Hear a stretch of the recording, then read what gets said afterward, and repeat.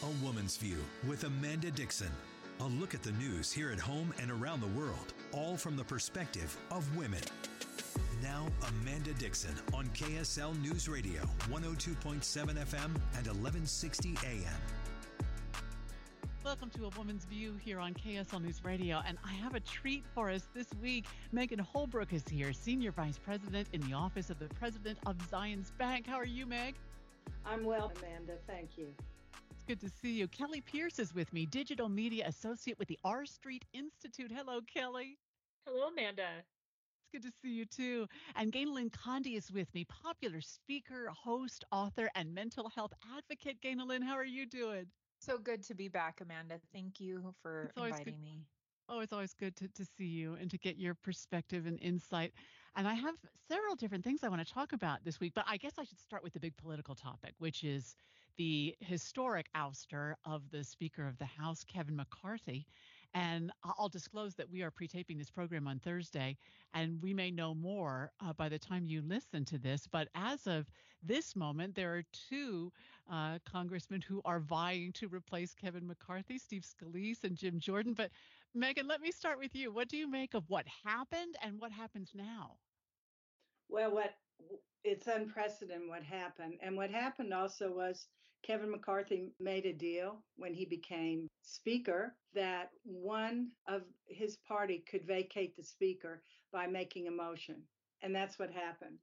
And it's interesting, he was being punished for reaching out on the shutdown to the Democrats to pass the continuing resolution bill to keep the government open.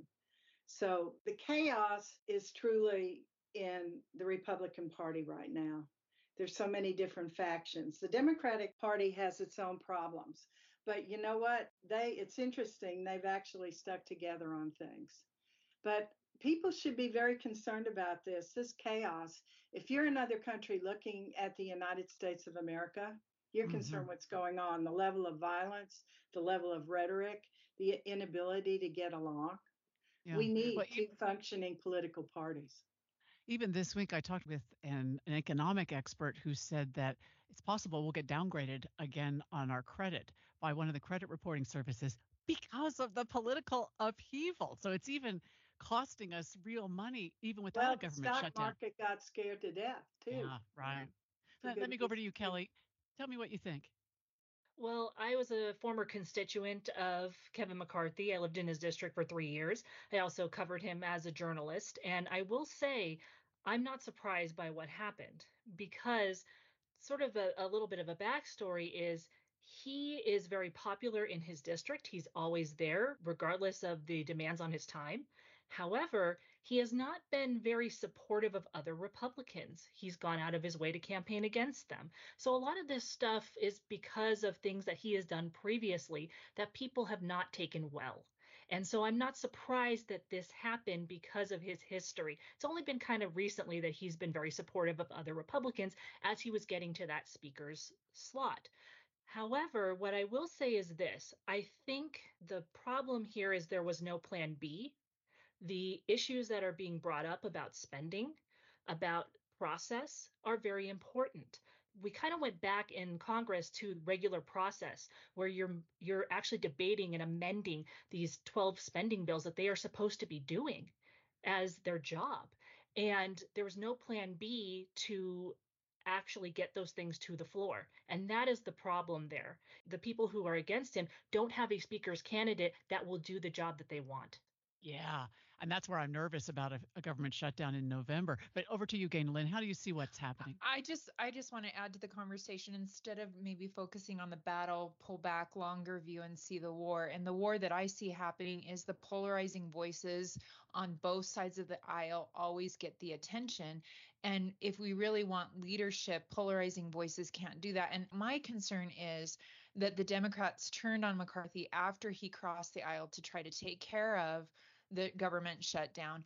And what I think we're giving the message to the world, and especially to Americans, is it costs you if you try to cross the aisle. And to me, that's very disheartening from a war perspective versus this specific battle. That once again, the polarizing voices, the 8 Republicans that crossed over to remove McCarthy, from what I understand, he stepped out of the way to move some of these bills forward in the past, which is the role of a speaker, so that the people in elected could lead and legislation could pass. And so what are we going to give up? What do the Democrats think they're going to get instead, by the way, because Jim Jordan, I think, had been a pretty good supporter of McCarthy and is probably even more extreme in some ways. So what are you trading one for the other? And I think my bigger concern is the war can't be won if we never get past the battle and we never allow our legislators to feel as if their constituents want them to cross the aisle. I feel like we keep rewarding our elected officials for being polarizing instead of rewarding those that want to find consensus, lead, and move legislation forward. Okay, I just have to say this one thing though, Amanda. Yeah. The Democrats worked with McCarthy to get the bill through because it was not going through with the Republican conference. They did not support him after he got on one, he dropped the aid for Ukraine. 2, he got on Face the Nation and Fox News and blamed the shutdown on the Democratic Party. Now, to say that they should support him then, no, they weren't going to do that because that's someone who has not kept one of his promises. He made a deal in May with President Biden to not have a shutdown, and he reneged on all his promises. If you talk to somebody like Nancy Mace, that was exactly her concerns too. They asked her why she voted against the speaker, of her own party who had helped her out before. And she said, I had an agreement from him to get certain bills through Congress, or at least brought up. And it never happened. As that background comes in, you can kind of see why people were not so supportive of Speaker McCarthy. I agree that there's this fine line between a leader that doesn't interfere too much with his own personal agenda and a leader that doesn't keep his promises. And so that's what I was trying to comment on, is that what do we expect from a speaker specifically in that leadership? It's a different role in trying to funnel through a whole bunch of legislation from both sides of the aisle than it is a specific elected official. And so I just get concerned that we're only rewarding the polarizing, and yet obviously we want to feel like our elected officials keep their promises. Yeah, well, they need to change sure. the rule that McCarthy agreed to about one vote can vacate the speaker. That would be helpful. Let me take a brief break and be back with my guests this week on A Woman's View. Ganel-Lyn Condie is here with Meghan Holbrook and Kelli Pierce. Back in a moment.